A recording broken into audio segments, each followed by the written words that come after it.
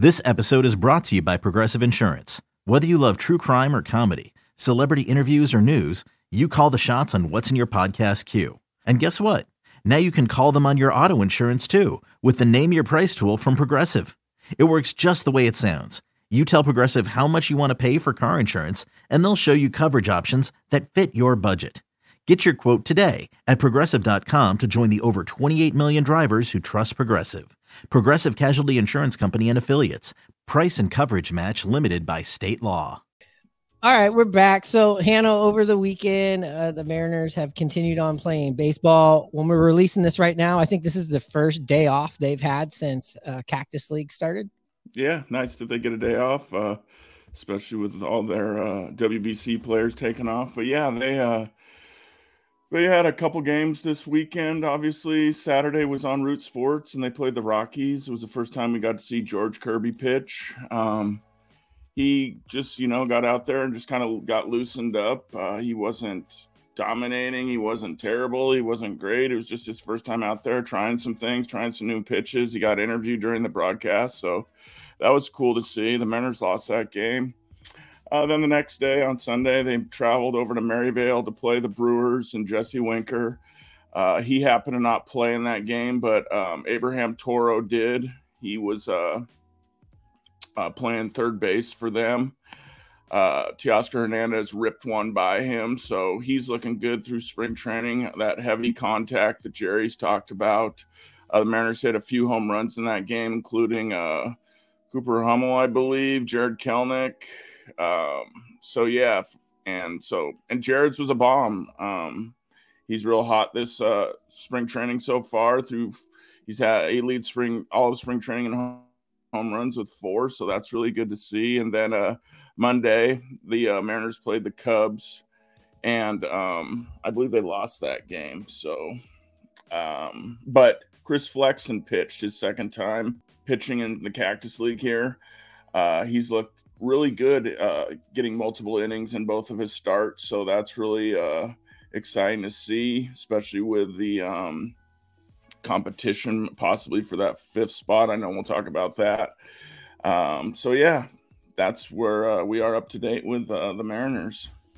Yeah, and I think they're probably really enjoying this first day off. I mean, they've been going at it, a lot of them, since for the last 2 weeks, at least 3 weeks, some of them a month.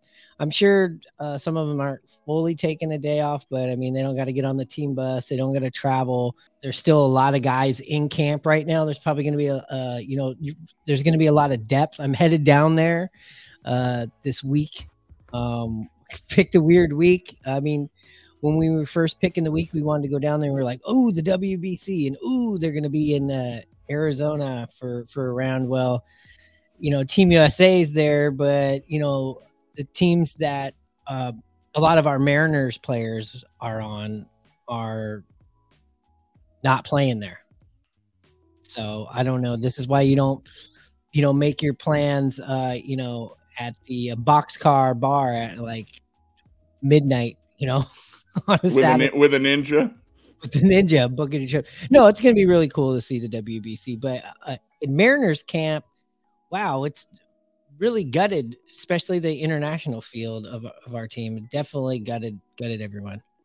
Yeah, I mean, we're losing just offhand, a handful of starters in the field. Luckily, no starters on as far as pitchers, but a couple bullpen guys in Fiesta and Diego Castillo. So yeah, going down there, you're going to get a chance to see, the Cooper Hummels, the Kelenics get a lot of time in center field.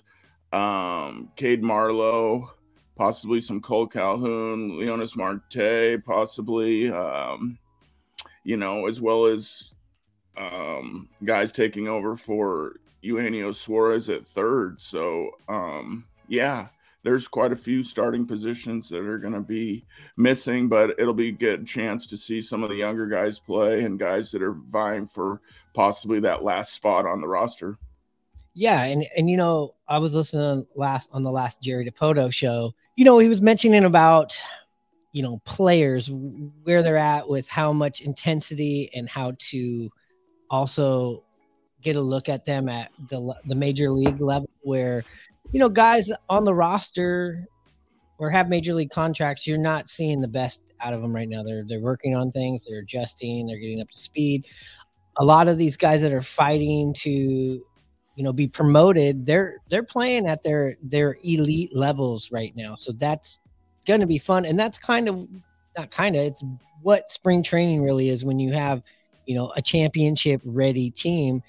The stories are these last couple of spots on the roster for opening day. And so, yes, it is kind of like, oh man, I'm not going to see Eugenio. I'm not going to see Julio.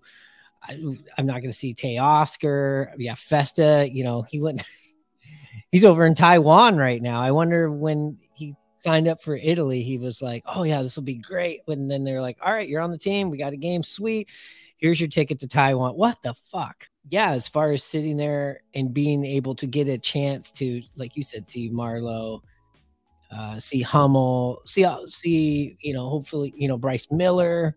That's going to be great because we're going to see the rest of these guys all year long. So I think it'll be a chance to see them up close and actually go in there looking for that. Where last year I wasn't doing that. The story was, okay, Kelenic, Julio, Kirby, Brash. Those were all the stories last year when I went down. Those were all the mysterious what ifs. Yeah, no, you're right. And I'm glad you brought up Brash. He's another reliever that we'll be missing. There's a lot of spots, I think, still open in that bullpen. It's probably pretty too early to talk about that now until they kind of dial it in more towards the end of spring training. But that's something that you can check on some of the new guys that are out in the pen vying for a spot.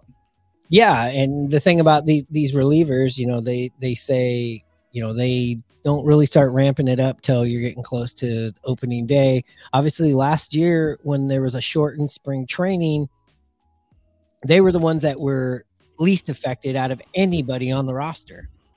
Yeah, that's true. They had a short amount of time to get revved up, and it didn't seem to affect them. We had a pretty good nucleus of guys last year, and we'd returned pretty much the same crew with a few guys still vying for it, but they have major league experience coming back from injury, like, Gott and Sadler and guys like that. So yeah, it'll be quite interesting to see how it all turns out for the Mariner bullpen. It should be another positive portion of our club and strong point.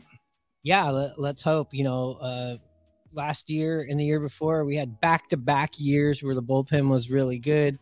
A lot of the time those bullpens can be good one year, bad the other, but not when you have homegrown a lot of these guys and went out and got these guys and you keep them together. I think the teams in the past where we had, a good year and a bad year, we didn't have this depth that we had already in camp. Any of these guys we could see, at some point coming up and, be in that long relief or just somebody that can just throw fire for an inning, like how we used Brash last year. I mean, I'm excited to see who's going to be the next, Brash this year.